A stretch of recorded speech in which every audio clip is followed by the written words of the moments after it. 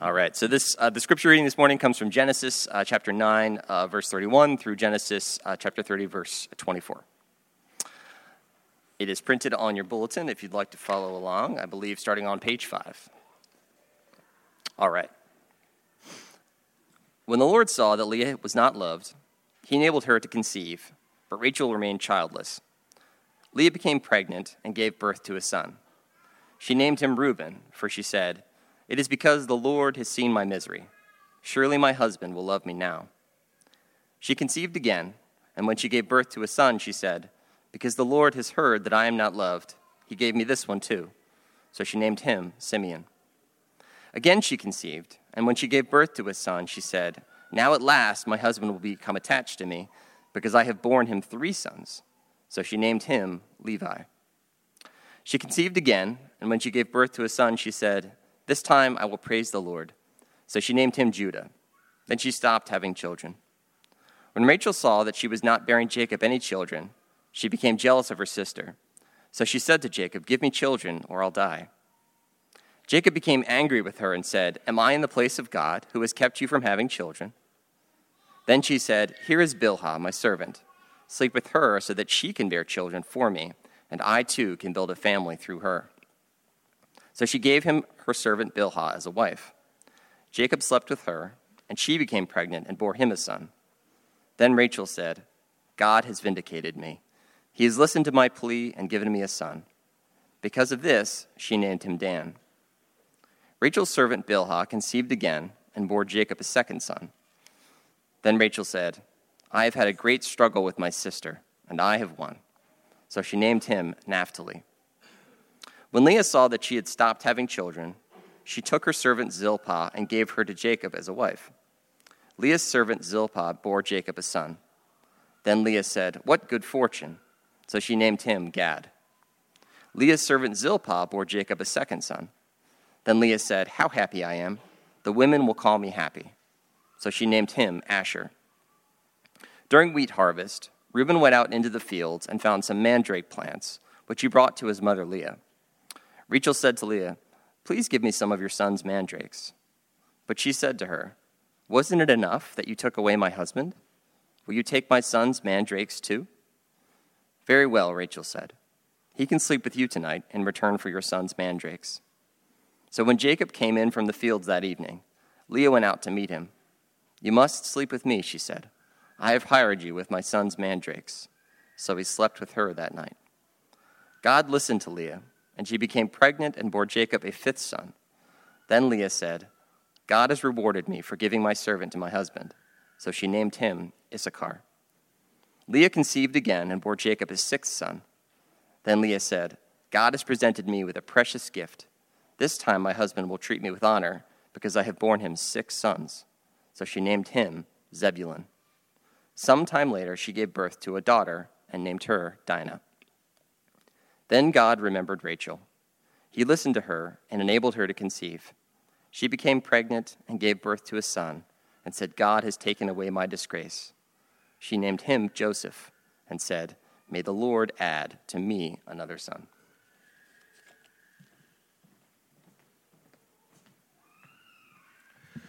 Let's pray together. God, we come to you right now as your broken people. You know how much our lives scattered across this room, how much our lives are filled with pain, with grief, with fear, with loss, with confusion, with sin, addiction, wanderings. God, we need you. And we need you even more than we know that we need you. And so we're asking for you to come and send your Holy Spirit into this place and speak to our hearts by your word. We ask for nothing less than that, because we need your presence, the comfort of your presence, the conviction of your presence, and most of all, the Christ of your presence. Help us to see Jesus. We pray this in Christ's name. Amen. I wonder which TV family Which TV family best depicts the family that you grew up, or maybe the one that you always wish you had? Is it the Bradys? Yeah, we're going way back. The Bradys, or maybe the Jeffersons, or the Cleavers? Or is it the Pearsons from This Is Us, if that's your show? The Pritchetts from Modern Family? Maybe that sounds close. The Bankses from The Fresh Prince of Bel-Air? The Huangs from Fresh Off the Boat? Or maybe it's the Gilmore Girls? If it's the Sopranos, don't tell us anything more. Some of you maybe grew up thinking that your family looked like, sounded like the Crawleys in Downton Abbey, but now growing up, you're looking back and you realize you look more like the Munsters or the Addams Family. Not what you thought you were growing up amidst. What was Jacob's family like? Maybe something close to the Simpsons or the Bundys.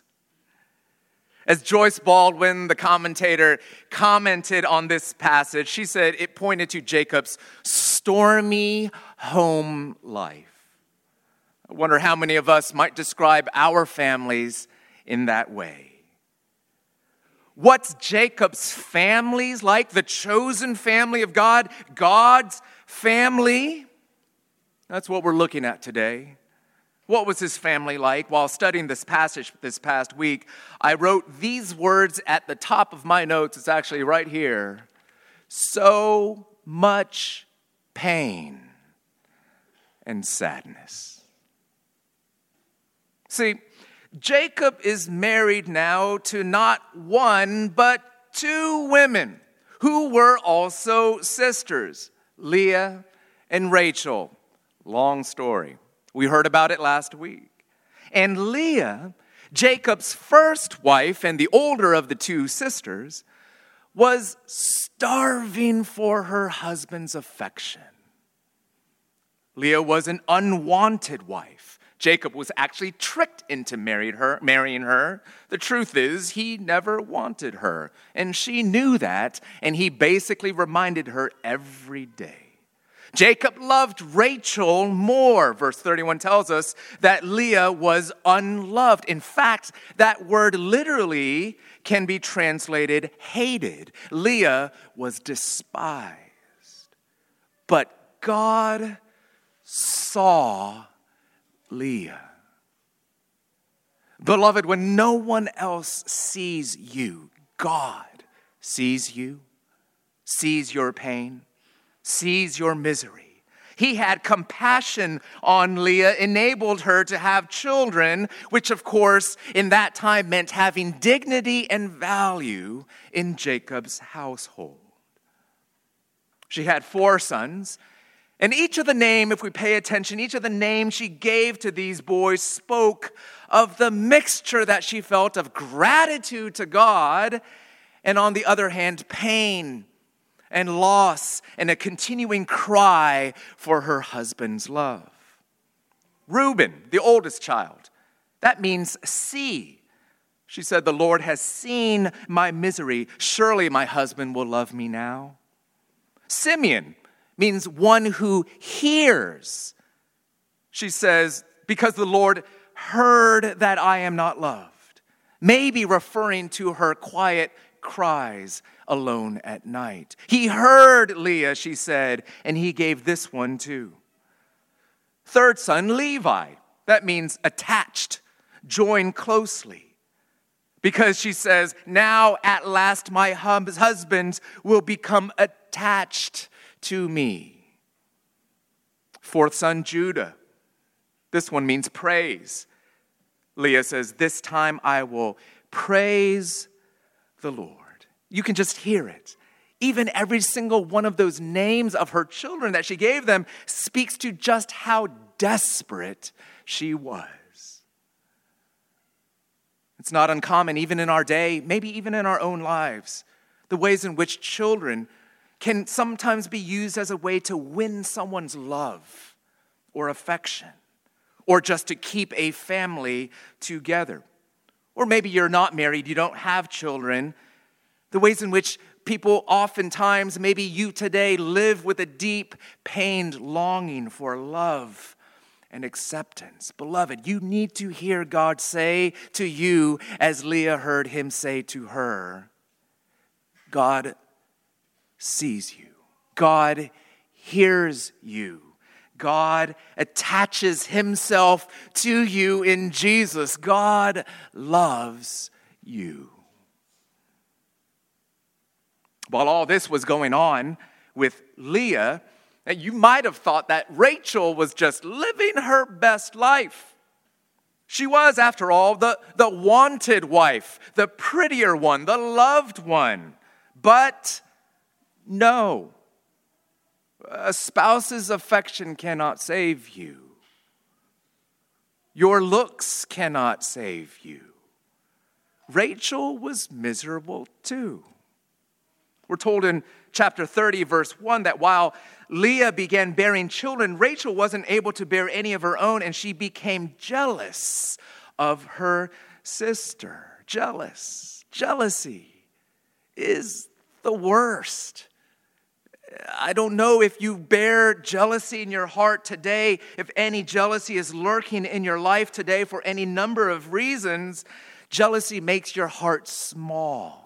It robs you of all joy, contentment in life. It makes you blind to the blessings that you actually do have from God because you're looking past Him to the things that you feel you don't have from God. Jealousy is just sheer madness. It makes even millionaires feel penniless. It makes people that seem to have everything feel like they have nothing. Jealousy poisons our relationships. It even makes you root for other people's failure, even those you love. I know well all of these things and more because I struggle with jealousy. Maybe you do too, the envy of our hearts. But it's also important to notice that Rachel's jealousy was born of deep, unrelenting grief. Because so often it is born of deep, unrelenting grief. Very often underneath the jealousy, underneath the anger, underneath the blaming is actually an inconsolable sadness. Is this true of you? Whatever places of envy you detect in your life, that underneath it is actually something that's really tearful, weary, and just sad. Take a look. It takes some courage to look inside, doesn't it? Your sadness might be due to any number of losses and struggles, or it could actually perhaps be the same as Rachel's particular struggle, the struggle to get pregnant. In chapter 29, verse 31, we're told that Rachel remained childless. In chapter 30, verse 1, it says, Rachel saw that she was not bearing Jacob any children. And we hear her deep frustration, even desperation, when she lashes out at Jacob, "Give me children or I'll die." Because you know it does feel like a death sometimes, doesn't it? Can we pause for just a moment and talk about the pain of infertility? According to the CDC and the NIH, 10 to 15% of all women and about 20%, 1 in 5, of women trying to get pregnant for the first time struggle with some form of infertility. It's a common struggle, one that's even shown up, of course, in our community. A pain perhaps that some of you are struggling with even quietly right now. Beyond the stats, which of course we can all look up at any time, this past week, I asked a few people in light of this passage about their personal experiences with this particular pain. They spoke about the sadness, about the fear, what if we can't have kids? The loss, especially when miscarriage is involved, as it typically is. They spoke about the pain of waiting. As one person said, days and hours never felt so long as when we were trying over and over again to get pregnant. They also spoke of the lurking feeling of shame. As one person put it, the feeling of helplessness and inadequacy is full of grief and shame. What's wrong with me? What did I do wrong? In chapter 30, verse 22, Rachel refers to her childlessness as disgrace. Of course, here she's referring primarily to the way that in her day, a woman's identity was fully bound up with her ability to bear children. Even today, though a different time and culture, it can still feel like that, even in a city like D.C. Shame, disgrace. And then there's the overwhelming experience of powerlessness. One person shared with me that this was the first time when they struggled with infertility, the first time I realized that my body would not do exactly what I expected of it, and simultaneously the first time I realized I truly was not in control. Someone else said something didn't work the way it was supposed to. We didn't know why, and we couldn't fix it. One husband spoke of the struggle of knowing how to support his wife, what to say, what to do, even as the pain was a joint one, a shared one, both members of the couple. Each of their struggles were unique, he explained. It was hard to, as much as he wanted to help, his wife experienced a pain of her own that he just knew he wouldn't be able to understand. So unique was their pain to each of them. Jacob, too, in this story, you might have noticed, seemed to struggle to understand Rachel's grief. Rachel demands, give me children or I'll die again, because sometimes it really does feel like a death, doesn't it? But instead of understanding that Rachel was speaking out of pain, Jacob gets defensive. You saw that, right? He just doesn't even know how to care for her. Verse 2 says, Jacob became angry with her, angry with his brokenhearted wife. He avoids responsibility. He even appears to blame God. You know, in those moments of vulnerability when someone perhaps lashes out at you, but you know, or maybe you don't know, it's actually out of pain and woundedness. One of the things that we can be praying for is that God gives us the ability not to react out of anger when someone hurts you because they themselves are acting out of hurt. Can we hang in there, listen, love, and maybe even bear some of that pain?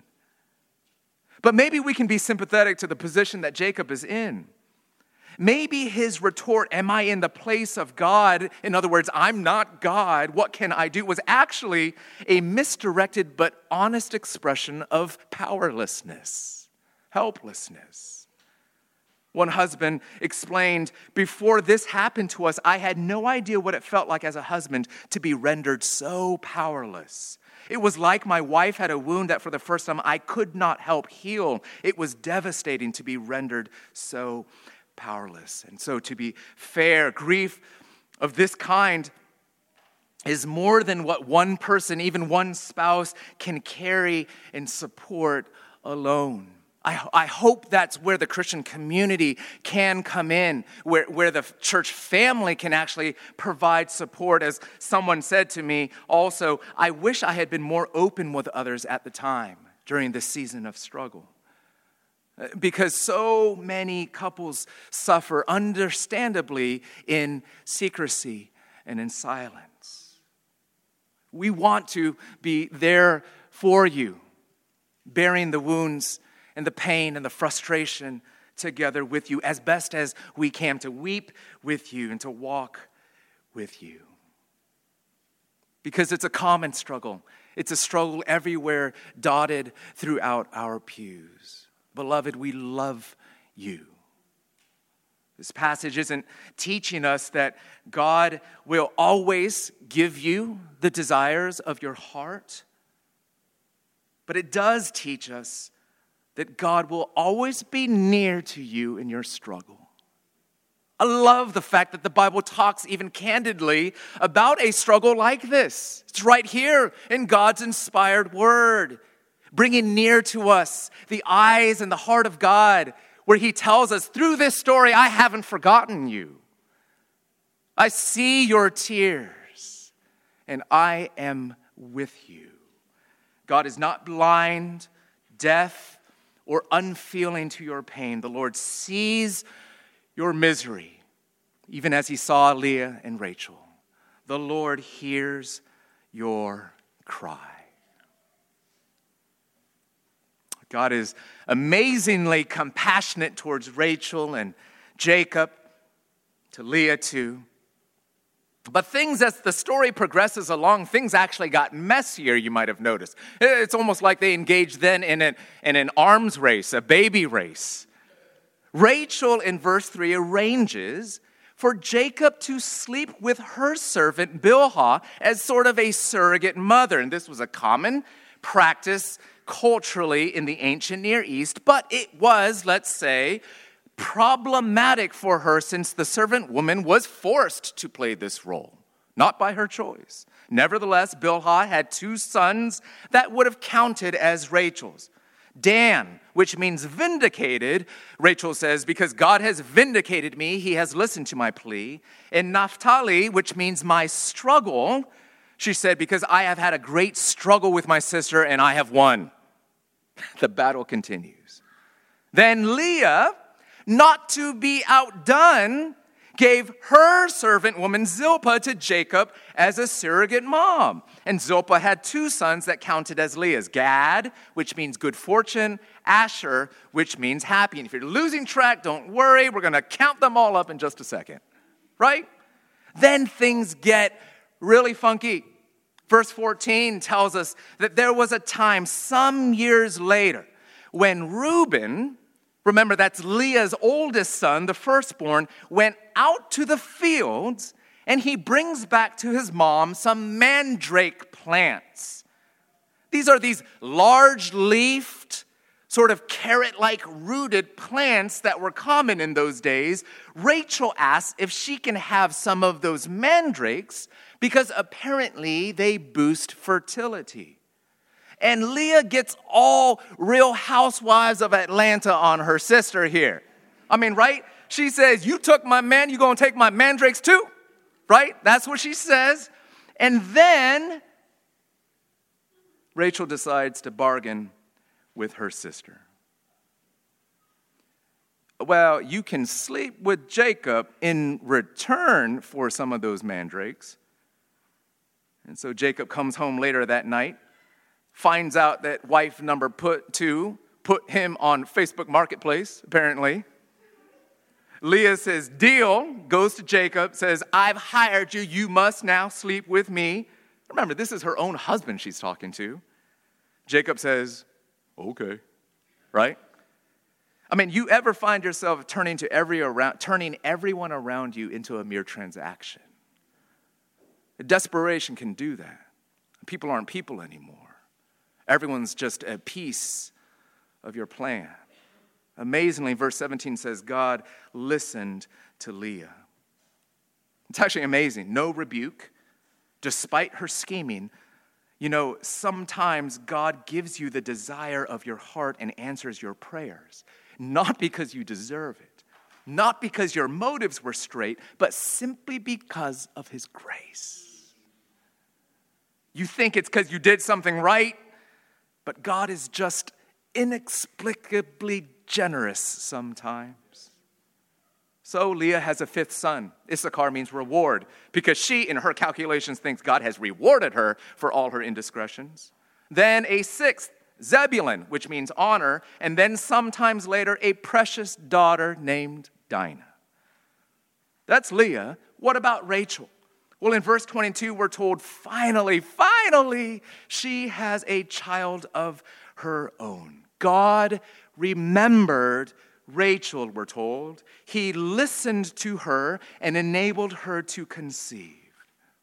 Sister, brother, God remembers you. God has not forgotten you. No matter how long the waiting has been, he has not forgotten you. He listens to you. He has not turned a deaf ear toward you. Rachel had a son. She named him Joseph. And after all those years and all those tears, you can imagine just how precious and beloved Joseph was. He eventually became mom and dad's favorite.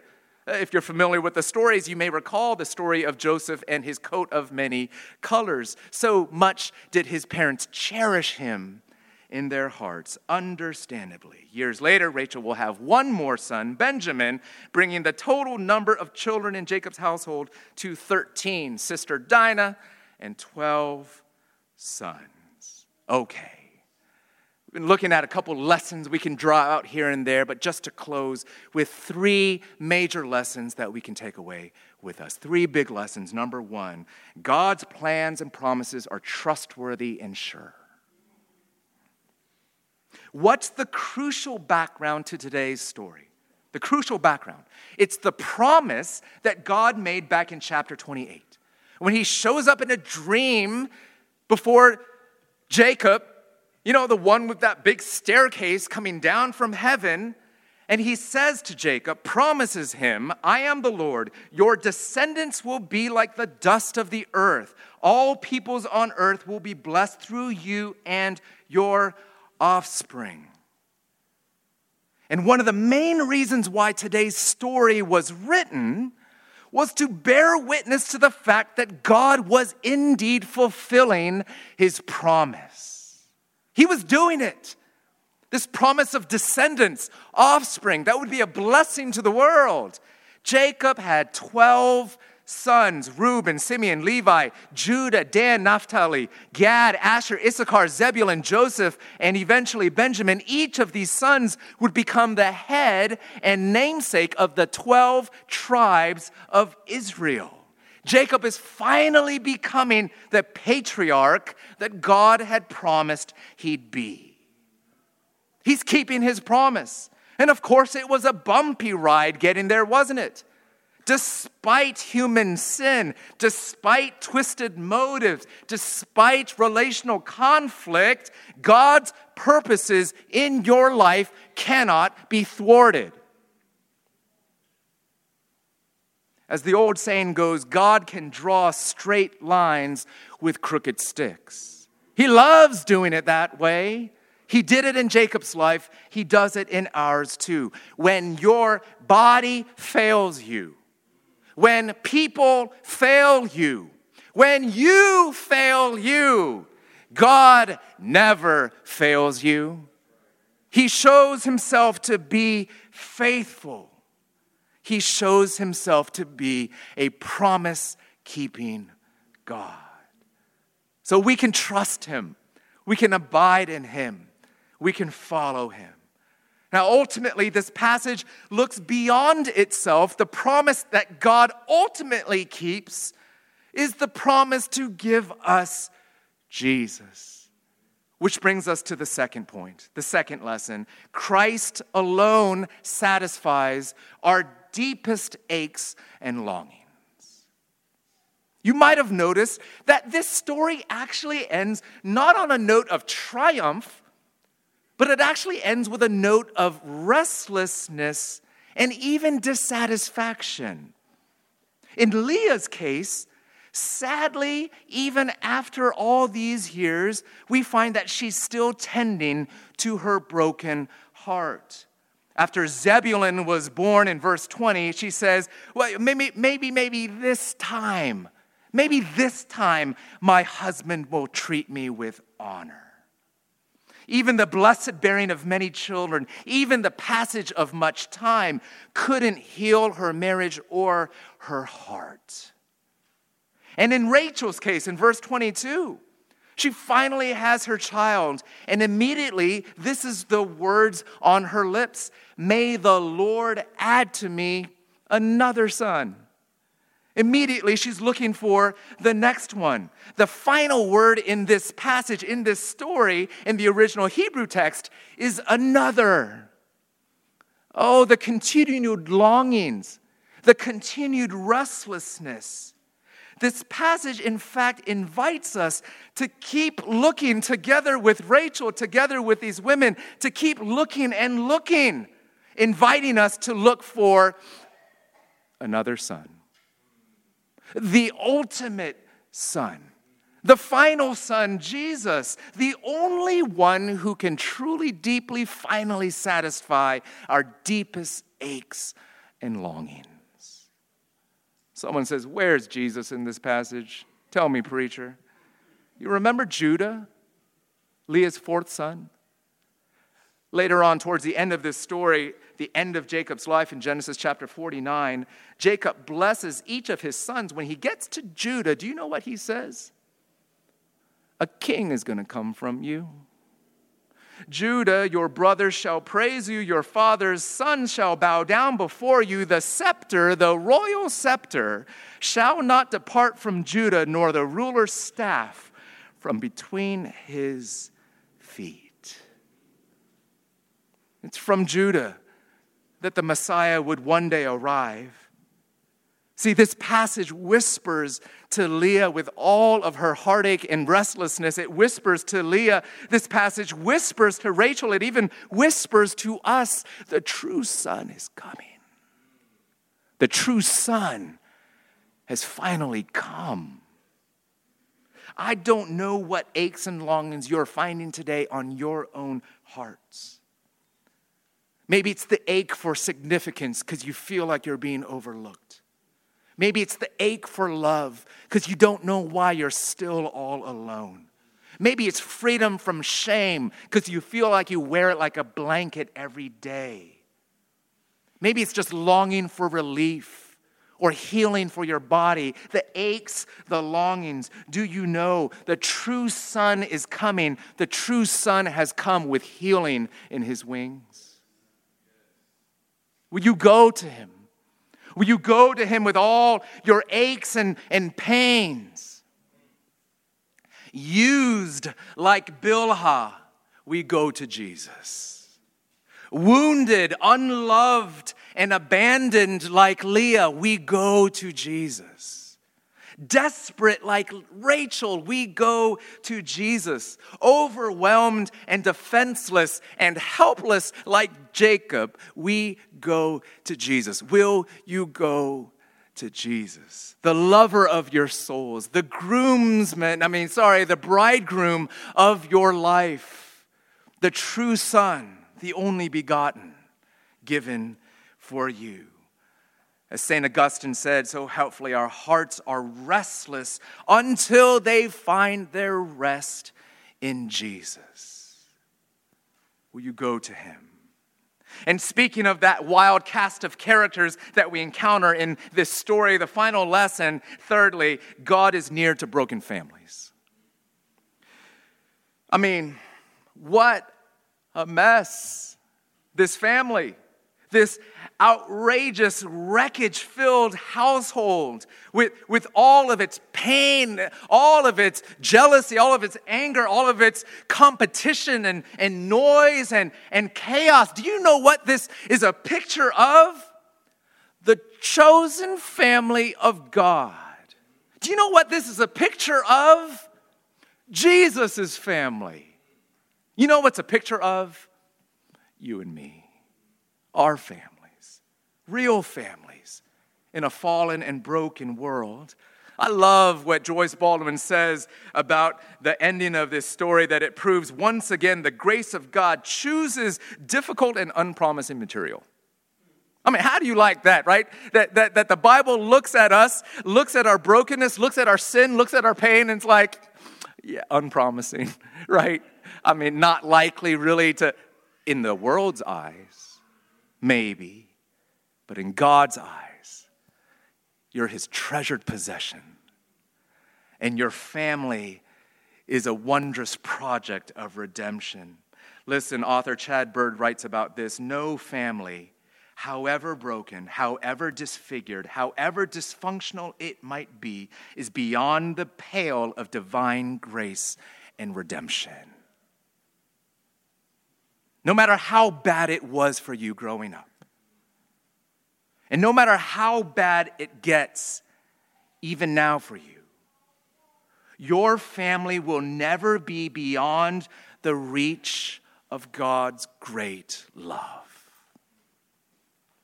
Families wrecked by addiction or adultery, incarceration or neglect. Families that every day bear the secret, invisible gashes and wounds caused by sin and the brokenness of this world.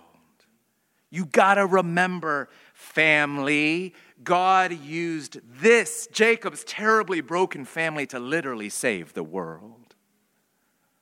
To bear one day the Messiah, Jesus.